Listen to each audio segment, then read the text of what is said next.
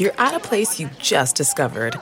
And being an American Express Platinum card member with global dining access by Resi helped you score tickets to quite the dining experience.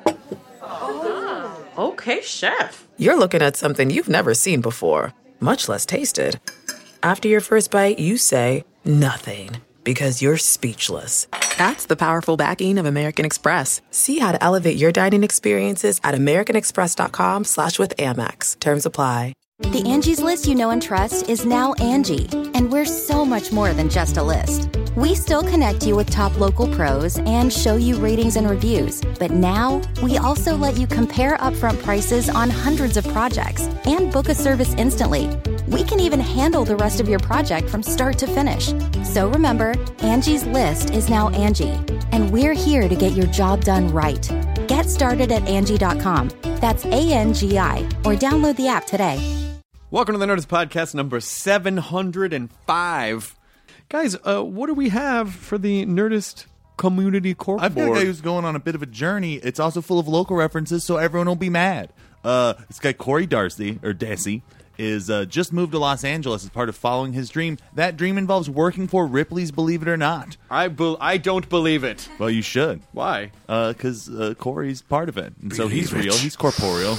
Oh, not. I want to... Well, actually, this all fits into this. So he moved out here to become a general manager of the one on Hollywood and Highland that has the T-Rex with the sunglasses on right now. Yes. And they're having, low attendance, so we've got to hook up for Nerdist fans. If you mention Nerdist at the gateway, to get into Ripley's, they are going to get you in for the kids' price. What? To all Nerdist listeners. Okay, say this. You could either just mention Nerdist, or you could say this phrase. Nerdist has decreed that I am a child, and therefore wish to pay a child's admission price. Corey, this is what you wanted. Just remember that this is going to happen every day now. Nerdist has decreed that I am a child, and therefore demand to pay the children's admission price. Believe it or not, I hope it is the former. Please do that. Yeah, please, as loud as possible with all those staccato stops. And if you could add a suck in before the or not for a bonus, believe it or not. You know who's on this episode of the podcast? Who? Paul Rudd with a double D. What? Yes, Double Paul D's Rudd in? is finally on the podcast. Oh, Ruddy. God damn it, he's delightful. I hate that he is 5 times more handsome than I thought he'd be and funnier than anyone I've ever met. So great. Oh. Yeah, this is promoting Ant-Man, which is wonderful. It's so good. If you're a little fatigued from super blow 'em up superhero movies, this was a really nice, intimate kind of a heist movie. I'm really excited for it. Ant-Man was really great. Lydia and I saw it at the premiere about a week and a half ago, and so I highly recommend it. Comes out today. You could go see it in the theater, today being the 17th of July. I might go do that. I don't care about your life. Oh. I don't want your life. I don't know, I still say... Why are you James Vanderbeek? I'm so glad you got that. It's Varsity Blues. You can't forget Varsity Blues. I don't want your life. The best was the trailer. Whatever. Oh, Brown, we're just doing sit-ups, debating what college to go to. And that was really Friday Night Lights before Friday Night Lights, right? Except way dumber. And kind of terrible. Was it? So long ago. I went to the premiere of Varsity Did you? Blues. Of course you did. Of course you did. That came out right in the height, that sweet spot of where I watched MTV and was just like, this movie and Cruel Intentions seem really important. It was one of the few premieres that I got invited to, so even though it's a sports movie, I went. And had Nada Surf's Popular in the trailer. I remember a lot about Varsity Blues. Yes. Oh, my God. Amazing. I'm so glad that you got that reference. Maybe I do want your life. Wait, I got my own Netflix. Okay, I'm back to not wanting your life no more. I don't want your life no I like more. the idea that he just says that to everyone until he finds someone whose life he does like, then he kills them and takes their life. I have a grande frappuccino. Oh, I want that guy's life. This stupid skinny caramel macchiato was a bad call. This is the most I've laughed about Varsity Blues since the 1900s. So here we go, Nerdist Podcast number 705 with Mr. Paul Rudd. And his life. I want his life. Katie, roll the thing. I want your life. I want your life having to roll the thing, Katie. I can't stop now. I don't want my own life right now. Now entering Nerdist.com.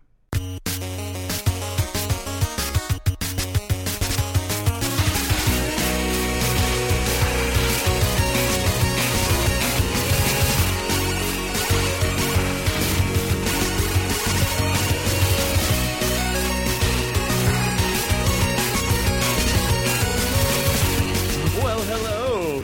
Nice to see you. I saw you yesterday, kind of in my peripheral vision. I was like, oh, I want to say hey. No, And, I just didn't want to. I mean, like, I figured, there was a second I was like, I'm going to go say hi to Paul. And then I was like, everyone has that thought, and I don't want to. not at all. I was bummed that I missed you, but I knew I'd probably be seeing you today, so that's okay. First of all, I loved the shit out of the movie. It was so much fun. Oh, man. It was so much fun.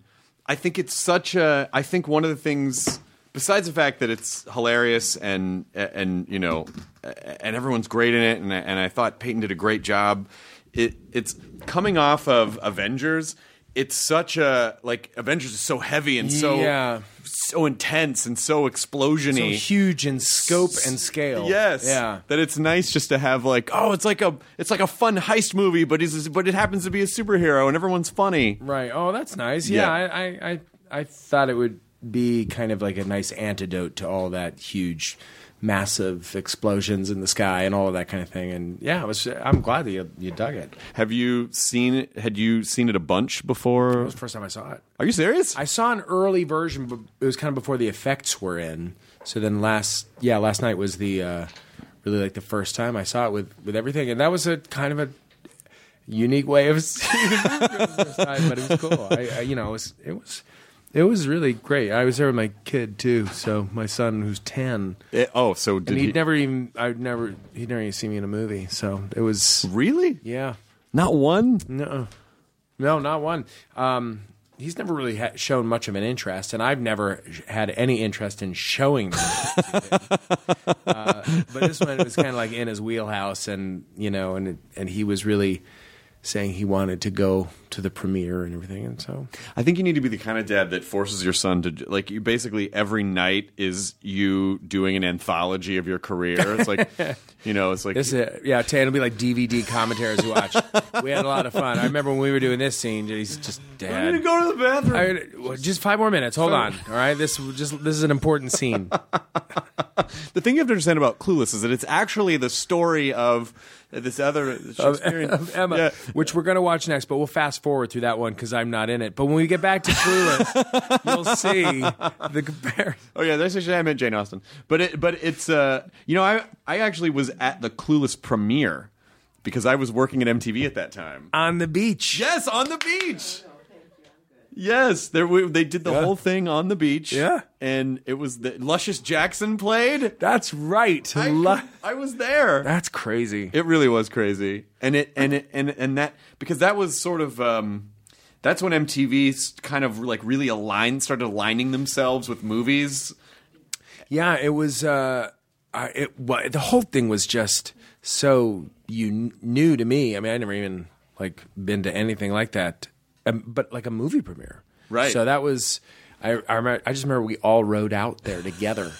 We were all in like a stretch limo. Oh, yeah. A stretch limo going to the beach. Yeah, that's a pretty smooth way to do it. I mean, it's like a prom after party in a weird sort of way. We're going to the beach, you guys. Yeah, we're going to the beach, and I do remember no one really watched the movie. You mean at the thing? At the thing, yeah. Because now Clueless is one of those. You've been in a lot of movies that are kind of like cultural touch points, like movies that are quotable or oh my god, I watched that movie like 500 times when I was you've managed to find parts and films that are so much apart like dumb luck. No, I think it could be luck one time, but I don't think it could be luck. I mean, I feel like it's not. But John Hughes wasn't lucky over and over again. He just knew, Right. Well, I think some of it is also just kind of meeting up with people kind of at a certain point, and then, you never really know what these things are going to turn out to be like, or like in the case of something like Wet Hot American Summer, where it was just I was friends with those guys, but also just read that script and thought this is really funny. I don't know if anyone will ever see it, but that kind of humor landed and lasted. And same thing with Anchorman, or it is and this whole and the Apatow thing. It is true. I think over time, looking back, it's weird that and very cool to have been in movies where some of the lines in the movies, like you see them on T-shirts. Yeah, yeah, they're just in the culture. They just bleed over into the culture, and they're also they're almost like secret club passwords. Yeah. You know, like if someone says that at a party and someone else responds with the next line, you're like, okay, now we're in a secret club together. By the way, I love how I just came in and it's like, we're doing this now. This is yeah, we've been doing this for almost 10 minutes. I love it. It's great. Yeah, I literally just went to the bathroom, came back, and then we just sat down. And it's just right in it. Now, Hit the ground running. Which I know you guys. I know how it all works here. Well, no, but I also, I also just don't want to like. I hate it. I don't like formal. Yeah, I hate formal anything. I know. I would rather have a conversation with someone than have them feel like they're being interviewed. And yesterday on the red carpet, which I had nothing to do with the movie, and every interview that I did, people were like, if you could be, what superhero would you be? Right. And what, if you could be the size of an insect, what would you? Yeah. And I was like, okay, I just got asked that like 6 times. Paul Rudd, now you've opened the door. This is part of your existence now. So weird, and it's like it's the same questions over and over again, and you would think, knowing that beforehand, I would have formulated some kind of answer that is gonna be the right thing to say, and I just don't. I don't think it through. There's also that thing of just wanting to answer the same question differently, so you feel as if like, okay, I want to be present in this thing, and I don't want to just kind of regurgitate the same stuff. But sometimes I feel like even just the way that interviews are in general over the course of a career, all I've done is just regurgitated the same stuff, and I don't even know if I buy it anymore. I don't think half of it is true. Sometimes I'll go back and I'll think, okay, this has kind of been the answer. I gave this answer once, and maybe I just kind of believe it now. But that's not completely accurate, and I don't know what's true anymore, or it's just I've become just a characterization of myself. Well, it's just sort of a strange thing to have to. I mean, I can't think of other occupations where you would sit down, like if someone was like a manager of a grocery store, you wouldn't be like, if you could be any piece of produce, what would you, like to answer that? I'd be lettuce. Like there's no, and I started doing this thing where I knew I was going to get asked a question over and over again. I knew I was going to give the same answer because I had this weird crossroads in my brain of, well, if I give different answers, does that nullify the previous answer? And then but then am I an idiot if people just see the same answer over and over again? Right. So the more I answered it, oddly, the more I deliberated when they would ask me.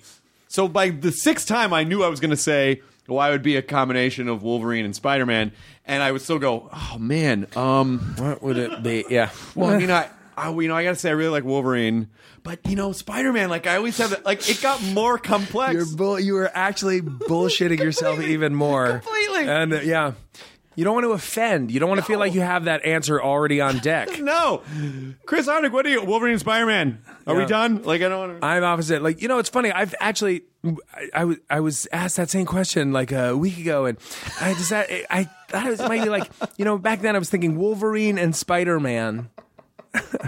Yeah.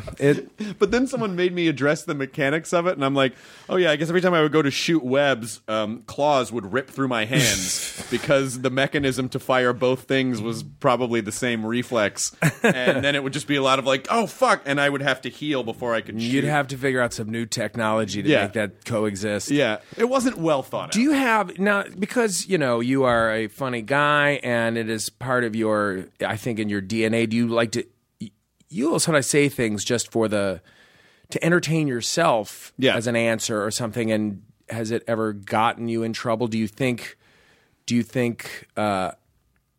ever sit on an answer because it's just so inappropriate?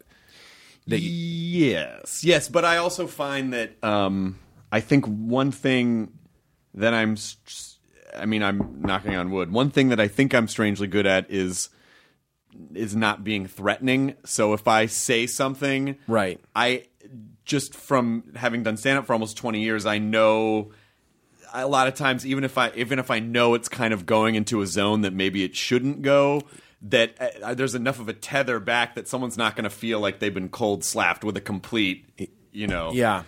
And especially now, of course, that just what happened during the last press tours, and then it's so tricky. I mean, now there are so many outlets and sound bites. They look for sound bites that even a thing that isn't even a thing. Yeah. It isn't even a sound bite. It's like a throwaway comment that could be the third comment of a bit that's been going on, that they will seek that out and try and make it into a story that just kind of catches on. It's so tricky now. Tonight on Entertainment Tonight, Paul Rudd says Hitler is rad. No, I'm not. Like, there's no way to back that. Yeah, and then you could say, like, well, I mean, I only said it because it is true. Hitler's kind of rad, and then you clearly the joke is there, but the joke doesn't come across in print. No, but I think people like you and I have it a little bit easier in the sense that people they know you're a comedy guy in addition to being an actor. They know, like, okay, well, Paul, and they also know that that you're good at playing the character who can say something ridiculous very straight and it's funny. And so I think people do expect that from you. And when you have that context, because when you see some of the stuff that gets dissected now, you go, well, if you just watch an episode of South Park, there's like things that are a million times worse, but right. People have already contextualized that as like, yeah, but that's their thing. Yeah. Yeah. So I think it's context. Yeah. I hope it's. I hope you're right in that. Did you? That I maybe I'll be let off the hook a little bit because they know that I've just. I give a lot of jackass answers. Maybe. Well, I think there in the older days of media, I think like watching someone in the public a lot was a little bit like a tightrope act, and now I feel like there's still the tightrope act, but then everyone in our culture is going, oh yeah, oh, he's got a bell. Look at him, fucking idiot. That's now, true. Now there's a little bit of that too. So it's. People kind of want to be the thing that tips it. I'm listening to this amazing, because I don't have time to sit down and read a book, so I have to listen to it just in my car. But this book by a guy named John Ronson called "So You've Been Publicly Shamed," and it's all about just the culture of shaming that we're in now. And, right? And it's really fascinating. It's really aggressive. It's very. It's true. But you're so likable, though. I feel like you'd have to say something really bad for people to. I don't know.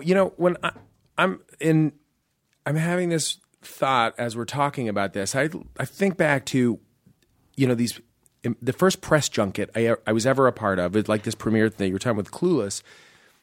I was at a round table.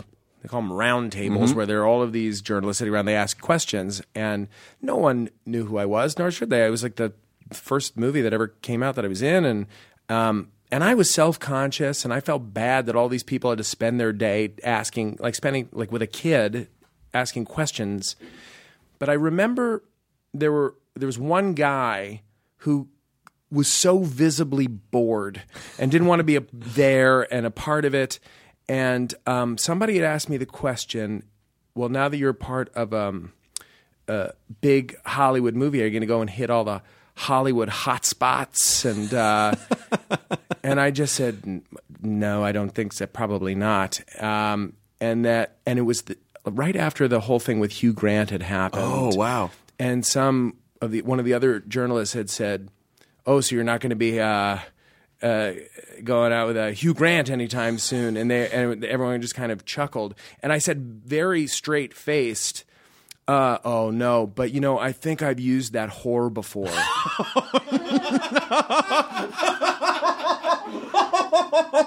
And no one knew how to no, there was no. People were visibly what the hell did I just say? Just went completely. Except the one guy who was bored the entire time looked up to me and kind of smiled. He got the joke, and it was like, all right, that's the only guy I care about. And now, and I think now you say that now, which I just said it now. That would just be over. Yeah.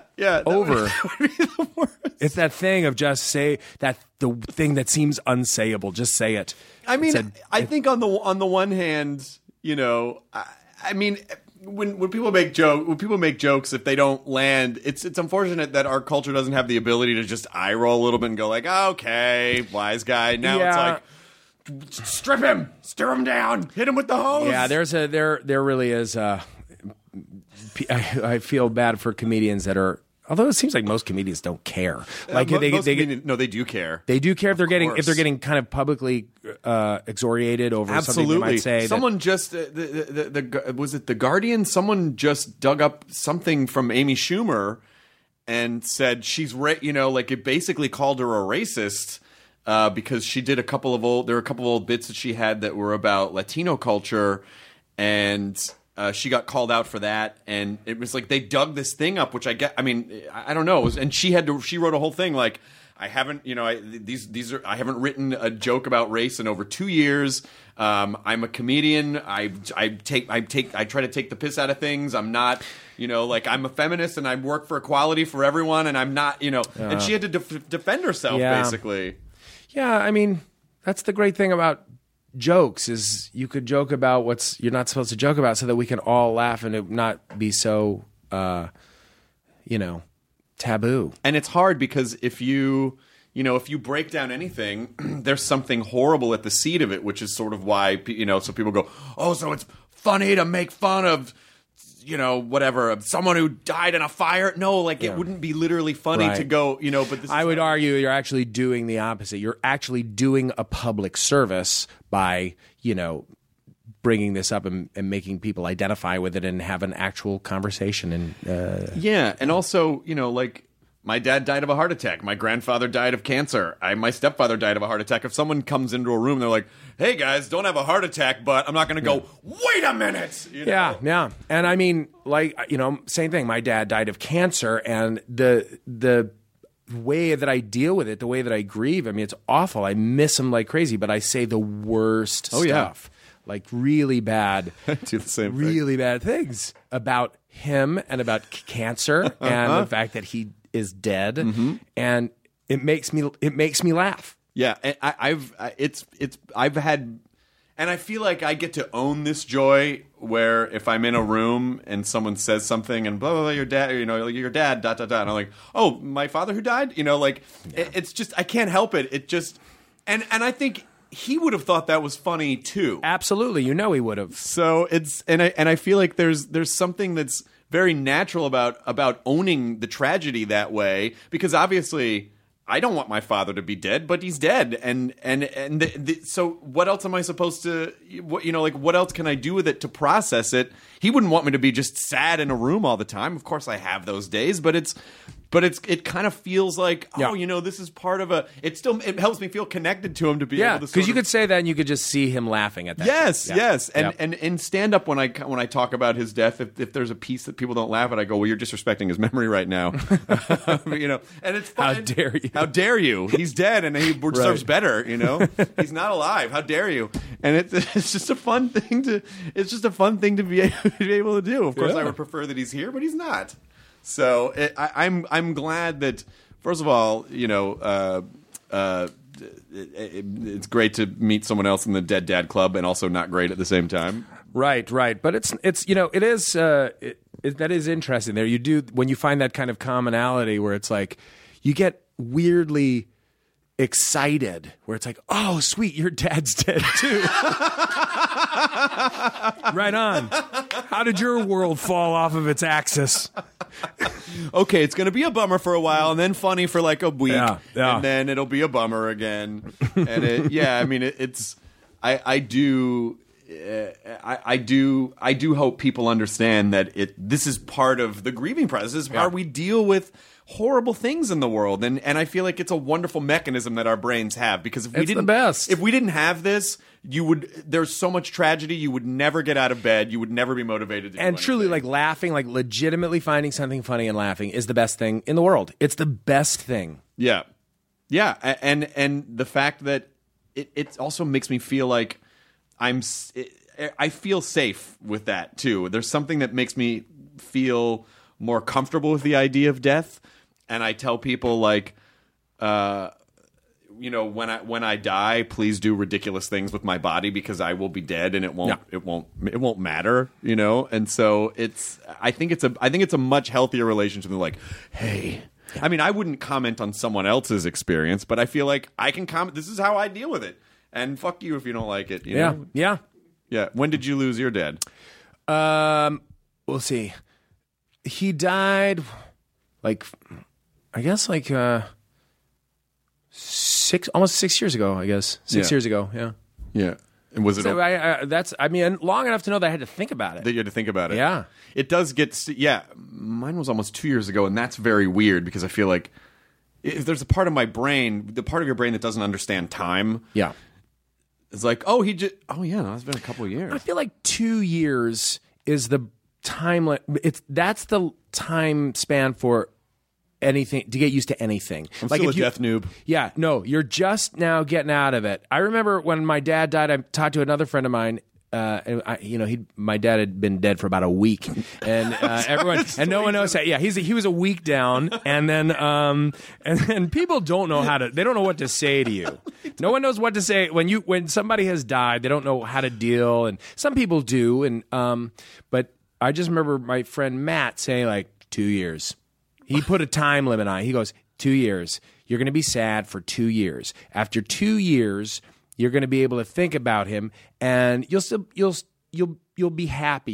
You'll smile at the thought of him and not just cry. And he goes, and you'll never get over it, but you will get through it, and it'll be 2 years. And I feel like, all right, that kind of makes sense. I feel like it takes, like if you move somewhere, it takes 2 years before you feel like that's your home. Maybe it's just 2 years is the time frame for anything. 2 years, yeah. I adapt. I would often think 18 months would be, especially, like in this business that we work in, 18 months is about the time it takes for something to bear fruit. Like a thing that you start working on today or a thing that you pitch today. Like in 18 months, you'll see the results of it.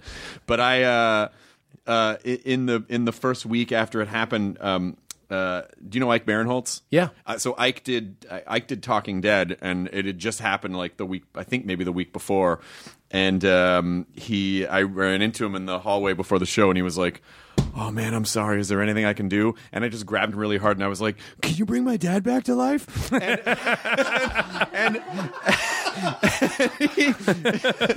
And Ike, who's like, I've never seen Ike at a loss for words ever, and it was the first time he was like, I don't know. He should have just put his lips close to your ear and said, "Yes, come with me. I am your and then you got $10,000. It's not cheap. How bad do you want him back? It's going to cost you." I mean, you'd buy a fancy computer, right? Well, what if that computer was your father? You would spend $10,000 on your dad, wouldn't you? I mean, what are we really talking about here? Is there a thing where they say, like, okay, you could have your dad, you have to give this up, and you have to give this, you cannot have any money for the rest of your life. Right. You will not have a career. You cannot get married or have children. Sure. Would you give that back? Would you give that up for getting your dad back? This, by the way, is the beginning of the greatest game show What's the cutoff? What's the number? So I don't have a career? Not at all. No career. No career. You have to, and this is what, and not only do you not have a career, you have to like the shittiest job. Where are you like, all right, you know what? He can stay dead. I have to at least, You have to be like a shit messenger where you go to different doctor's office and just take stool samples to labs, and that's as good as it ever gets. It's as good as it ever gets. And do you know the answer? But before you give it, do you pause like you're giving your Wolverine Spider-Man answer? Oh man, let me think about that one. God, Dad was he was a fighter, but I feel like he lived a good life. He lived a good long life. I wonder at what point would you start to make the selfish decisions that you would try to make sound like they were more altruistic, like, well, Dad said he never wanted to get like old. That's right, So like, I think it was better that he died at 72 because he just never got old. My dad always said he wanted me to drive an Audi Q7. He said the performance package was very important. He really wanted that for me. And I feel like I might be disgracing him. And I would argue with him and go, but I don't need seat heaters in L.A. And he'd be like, but I want you to have, it's very important. It gets cold. It's that people think L.A. is just hot and sunny all the time. It's not. You need those seat warmers. It gets down to like 50, 55 in the winter time. Yeah. And it's like, that's very cold here because we're a dry climate. So I really feel like he would really want me to have the ultimate driving experience. So instead, you'll just drive around and you'll every time you have a warm ass, you'll think about Dad. I'm doing the thing he would have wanted. I'm living it right now. Yeah, it's that would be the most amazing game show. It really are, because like there is a cutoff. Oh, of course there is. Like, and that does exist. There is a cutoff, and I feel like it's way more selfish than most people would want to admit that it was. You know, so if wait a minute, I can never eat pasta. Okay, because what are you counting as pasta? I mean, does that count like Vietnamese vermicelli noodles? I mean, gnocchi is gnocchi. Gnocchi's kind of a pasta. My dad loved ravioli. He loved it so much. Okay, so if I get my dad back, so my dick never works again? Oh, I mean, he would never want that. That's when that's the topic. I mean, that's where we go with this. I'm in my early 40s. I feel like I got a lot of use out of that. I mean, my dad's great, but he's just going to get older and older and older. Yeah. You know? I mean, he's going to have to die someday. I mean, is it fair that am I getting him back for like 3 years? Should both our dicks not work for the rest of his borrowed time? Like, it's not fair. Yeah. It's not. I don't think he would want that. That's a. This is important. This is real stuff. Do you have the type of relationship? Wait, I would imagine that your family, you can make these. Oh yeah. I never felt that I couldn't. Okay. Yeah. Are they all? Is your family pretty funny? Yeah, they're pretty funny. Yeah. Let's not get out of hand. No, my dad was hilarious. No, we lost the funniest guy. Oh shit! My mom Are you happy now? You're the funniest one. Well, what? My mom has always had a good, sick sense of humor for sure, and would absolutely appreciate the most off-color thing that I could possibly say, and she'd roll with it. And same with my sister, and that's who's left. It was just the four of us, and now it's the three of us. So I always felt very comfortable about saying the unsayable for sure. But your parents were British, right? Yeah. So that I feel like that's very much a part of British culture too, is being able to like, oh, you've said the thing you shouldn't say. Yeah, they were both very liberal and they were European. I mean, even though I was born here and they moved over. I guess my mom left England when she was about 18 or so, and then my dad was 9. So, and he grew up kind of just right outside New York City. But they had that European sensibility and certainly with the humor. I mean, I grew up kind of watching Monty Python and Fawlty Towers, and they would always make a point of sitting me down and we'd watch those shows when they were on, public television, when they were airing. God, I got so lucky because my dad watched Hee Haw. And it just like I did not. My dad. Hee Haw was a show that I would put on, and I always say like, it seems like I should like this, but I just don't like this. No, it's not good. You know what? I'm glad he's dead. No, I'm sorry. No, but I don't. Yes, did it? See already, just have the joke that formulates like I'm not going to say it because it's about your dad. No, you can tell. You can make no because then the problem with that is that the one caveat to the whole thing is that it's like I'm allowed to joke about my dad, you're allowed to joke about your dad, but then when people hear this, sometimes people don't understand how humor works, right? And they forget that comedy is like a broadsword, and some people can wield it, and other people are just like, and so I'll get people that'll say things on Twitter like, your dad's dead, and I'll be like, okay, well then maybe that's not. Yeah, and you could tell, but also like whoever is saying it, you get their vibe, right? You kind of get a sense of who they are, and you could, in that split second, you're like, okay, you can say that, but you can't say that. You can. I can tell in the way that you just are that you can joke about my dad. No, you just there was a little bit of poison on the sword there on that when you said it. It wasn't. Yeah, that's what seemed to be lacking in all kind of humor and You're compassion. not helping me deal with this in any way. You're just kind of finger pointing and laughing right now, which is a little bit different. So he was a Hee Haw fan. He liked Hee Haw, and so my parents never. I discovered, Python and all that stuff. My parents knew I was a comedy fan, so they would buy me all sorts of comedy stuff. But if my dad was the one that called me in the early 2000s, and he was like, "Have you seen this blue collar comedy?" Because you are from the South, and I think you'd really appreciate it. And I'm like, I feel like it's designed so that everyone has an entry point into what they're selling. And I could never explain. I never would have been able to explain the UCB to my dad. Right. It always just sort of, and he was very sweet about it. But when I would try to explain the alternative comedy scene, it always just sounded like none of us get paid. Like, sounded like. Yeah, we made our own little community, and that's how. I know it's not that. It never sounded right. Never sounded right. I was really lucky. I think that as a kid, I just remember sitting around listening to 2,000-Year-Old Man records, and my dad had a Bob and Ray record. Oh wow, that we would listen to, and so I took to comedy pretty early. I'm not a comedian, and I don't do stand up, and I didn't study sketch at like UCB or Second City or any of that, but I've always been drawn to comedy for sure.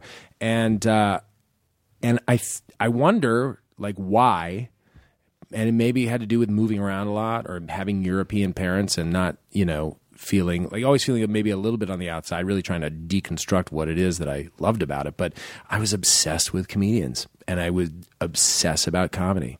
Yeah. Who did you like the best? I think Steve Martin. When I was just of that age when those records came out, and just seeing, hearing this guy talking for a living and being a grown up telling this absurd stuff, and then The Jerk and all that. I was obsessed. Just loved. Yeah, me Steve too. Martin. I'm 2 years younger than you are, so I'm in the same. I find that he's kind of he is the common ground that so many people of our generation, and the thing that I've noticed about a lot of comedy fans, it's he's the lightning rod. Those records and that wild and crazy guy persona and all of that were so instrumental to so many people. I mean, I think that I saw Carlin perform a few times, and I think Carlin might be my favorite. Yeah. Now, as an adult, and I loved him growing up too. And I loved so many different comedians, but yeah, I think that the Steve Martin records were probably the genesis for a lot of it. Have you worked with him? No. Have you ever met him? I've met him, but I've never had any kind of real conversation, just because I don't want him to feel as if he needs to talk to me. Right. You know what I mean? So that's why you show up to the thing with the bunny ears. And the white suit. I say hello, and he's always been very nice, but I don't really try and engage. I just, because I'd like to give him his kind of privacy. And yeah, the that's guy's true. Been dealing with so many fawning fans. Oh yeah. I've fortunately had a very good Groundhog Day moment with him, which I know I've talked about on the podcast before, but I met him 12 or 13 years ago at the Aspen Comedy Festival, and I did the ultimate thing that I shouldn't have done. Yeah. You're the reason and then he shut down, and then I also have the comfort knowing that he'll never remember that. Right. So I met him again this year for a minute, and I was much more like, "Hey, nice to meet you." And I got a do-over. Right. And I felt really cool about it. Yeah. I mean, I have friends that are very friendly with him and know him, and everyone really likes him. I have the coolest thing that I think I have is, just to backtrack a second. When I met Judd Apatow, I was at a dinner. I was talking about fake names, and I said one of the greatest fake names of all time was Gern Blanston. And I then got really boring and broke it down as to why that's a great fake name. But one of the people that was at the dinner said, "Oh, that explains Judd Apatow's email address." And this was like when people were first getting email. I'd never met Judd, so I just went. I think all there was AOL, and I think I went home and just typed Gern Blanston at AOL and wrote Judd a letter, and then he wrote me back, and we were kind of pen pals for a year before we ever even met. That's amazing. Anyway, I told that story, and I want to say it was in the New York Times, or it was in a newspaper, when Born Standing Up, Steve Martin's book, came out, and I bought it the day it came out, and I read it, in one sitting. I mean, as so many people did. In that week, in the mail, I got a letter, an envelope. I opened it up, and it was that book. And I opened it front page, and it said, "To Paul, with respect, Steve Martin, and in parentheses, Gurn. Oh, that's amazing. Amazing. That's amazing. Yeah. I had a Gurn Blanson screen name too. You did too. I did too. Yeah. You go deep. I did. I had a Gurn Blanston was one, and then Nathan Thurm, which was a character that Martin Short played. A brilliant character with the long cigarette ash. Well, I think it's so funny that you would say that. You're the one who's nervous. Yeah, I'm not nervous. It's so funny that you think I'm nervous. And I love that. I love that in the sort of the Justice League of comedians, it brings me so much joy that they are friends. Yes. Great friends. I love seeing all of those, shows where they're honoring each other, and Martin Short always gives some killer speech and just roasts them, and he can get away with it. God, he is so. I mean, some people can write funny, and Martin Short is just. Oh, he just breathes and exudes funny and joy, and he is in just the rarest of rarefied air. Martin Short is a national treasure. How can he be that? Even though he's Canadian, yeah. He lives here now. I think he's he's a global treasure. He's a treasure and a traitor. For not being from America. But other than that, he's really great. That's fine. He's from America's hat. Oh, here come the fucking tweets now.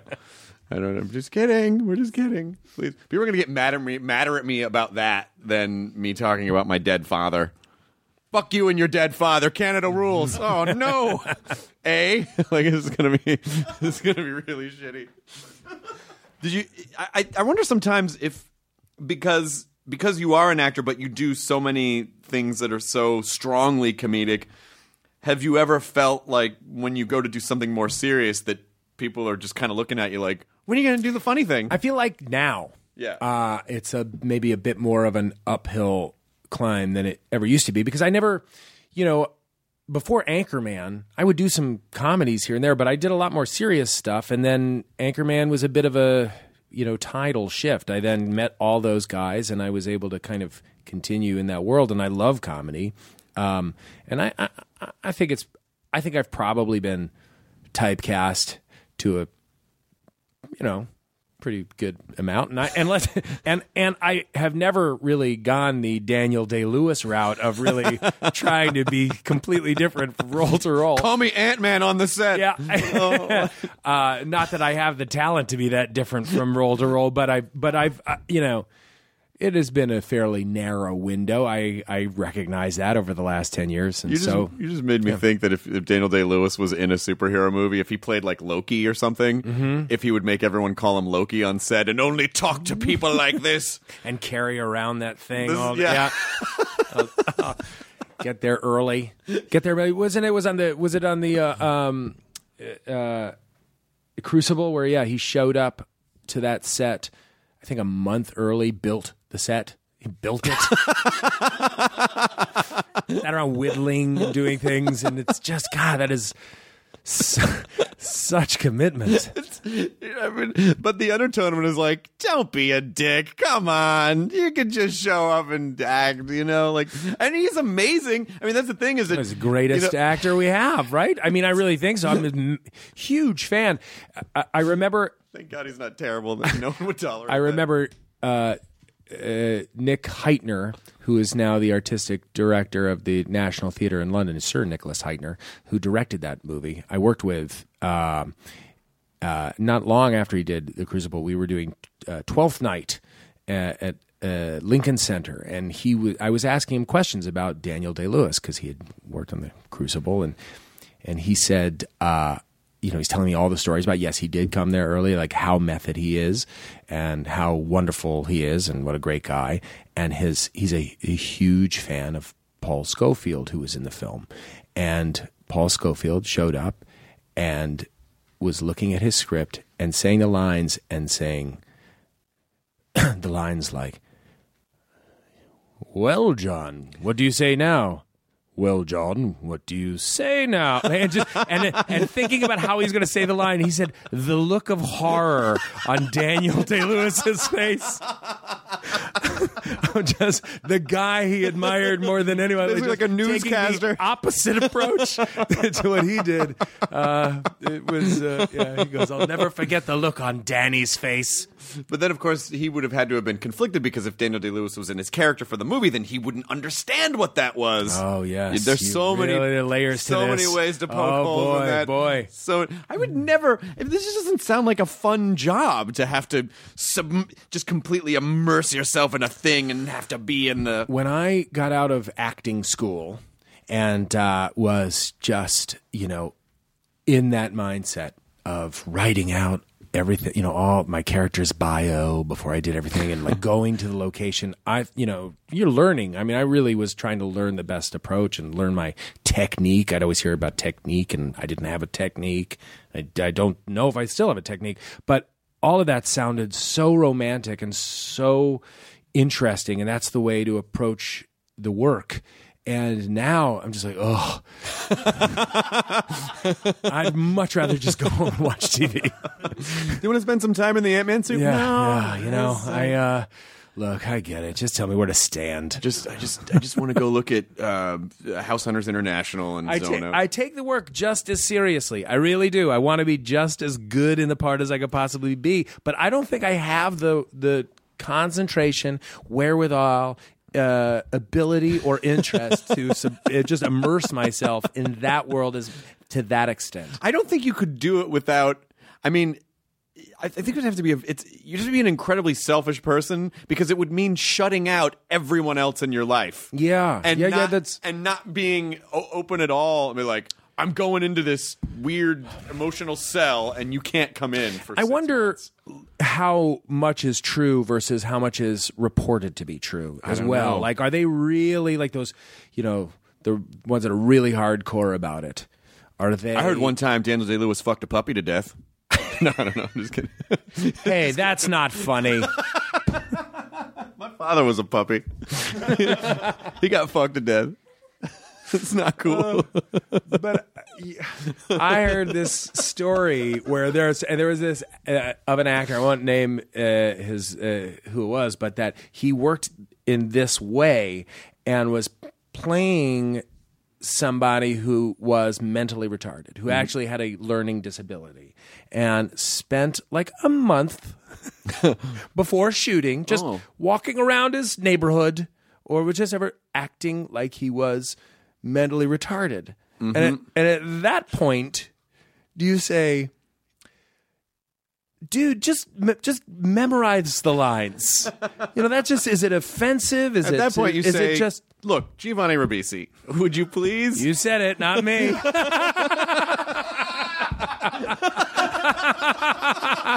I was just taking ding, ding, ding, ding, ding, ding, ding.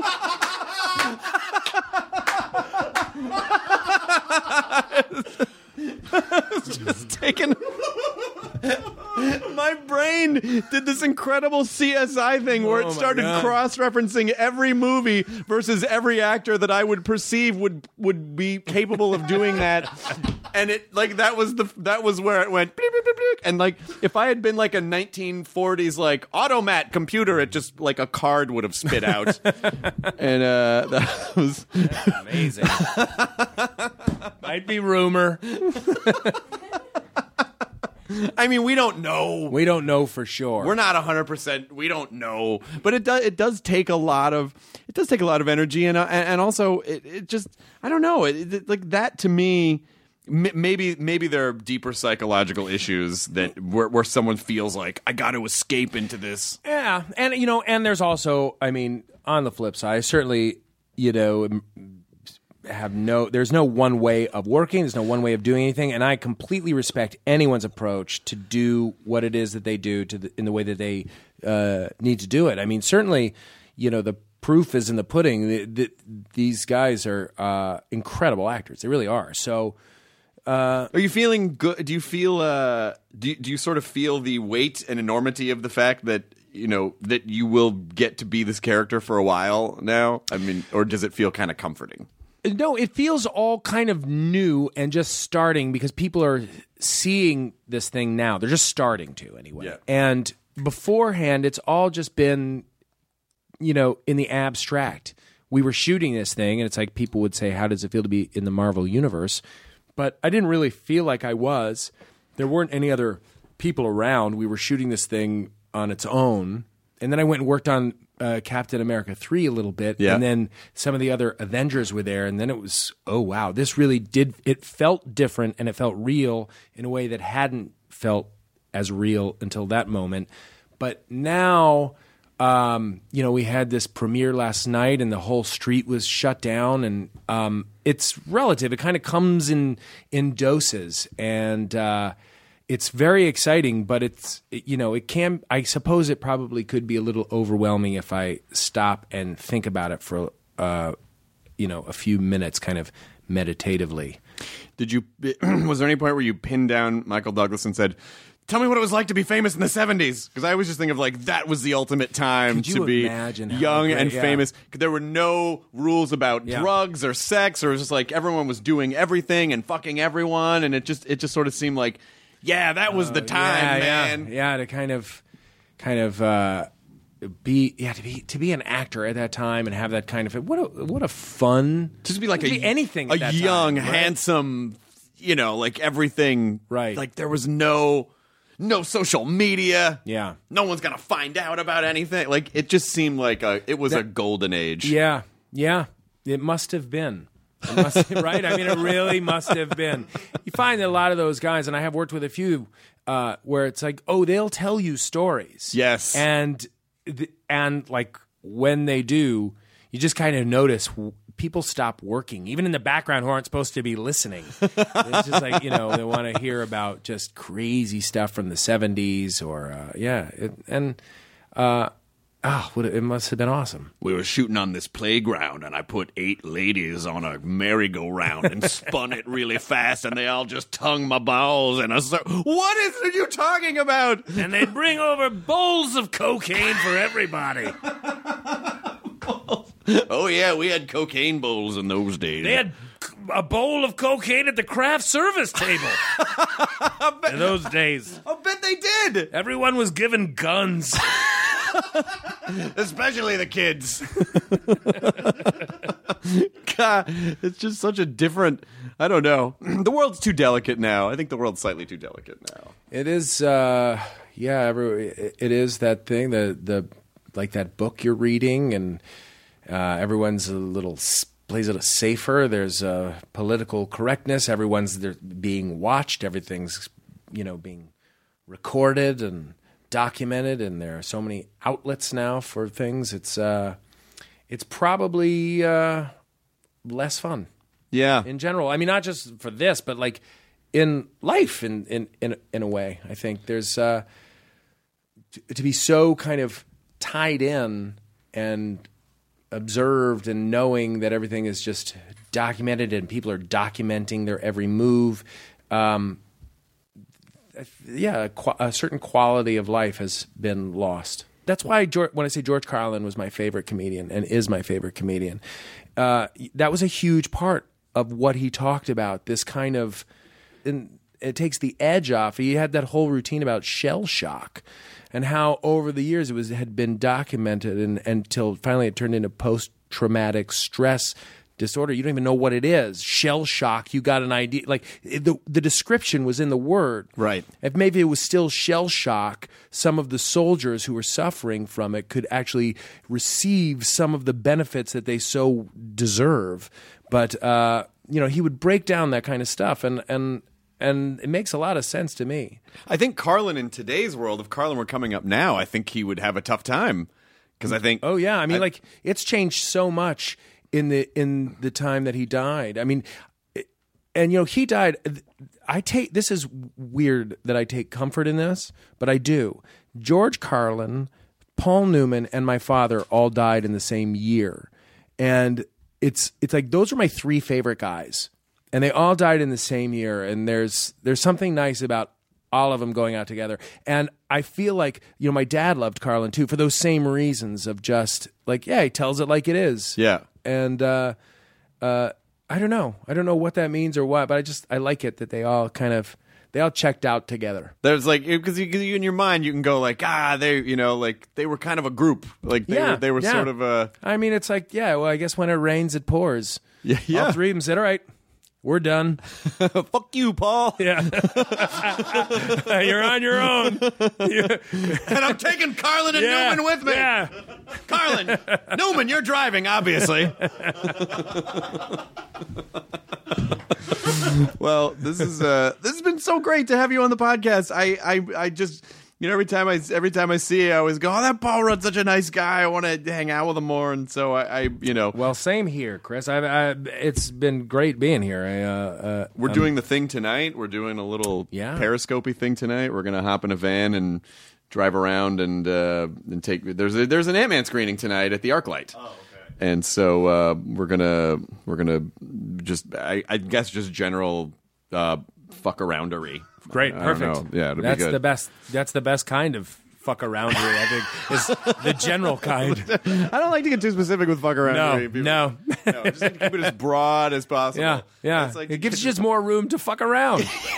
That's right. Don't box me in. Yeah, this is like, I don't want to get into kind of like very specific. Yeah, specific fuck arounder. No. It's just I feel limited. Yeah, I don't want to. It's lowest common denominator fight. It's the hee haw fuck aroundery. If that's impossible. God damn you, Dad! Why did you do that to me? I still have old hee haw sketches that play in my head, like to my utter disdain. Like, why are you still in there? No, once it gets in there, it's in there. It burrows in there. Maybe someday I'll be comforted by it and go, hee haw, they really knew what was up. But I don't know if that's going to happen anytime soon. Paul Rudd, wonderful to see you. Enjoy your burrito, everyone. The end. Now leaving Nerdist.com. Enjoy your burrito. Welcome to Pura, the most pristine, safe, climate-stable city on Earth. A haven amidst the wreckage. Here, you're safe from heat domes, superstorms, water bandits in the outer lands. There's no crime in Pura. No murder, no suicide. And best of all, there's no cost to join us. In Pura, we promise to keep you safe. They killed her! You took everything! In a world that doesn't feel so safe anymore, we're waiting for you. Here, in Pura. The Last City is a new scripted audio drama from Wondery. Enjoy The Last City on the Wondery app or wherever you get your podcasts. You can binge all episodes of The Last City right now, ad-free on Wondery Plus. Get started with your free trial at Wondery.com/plus.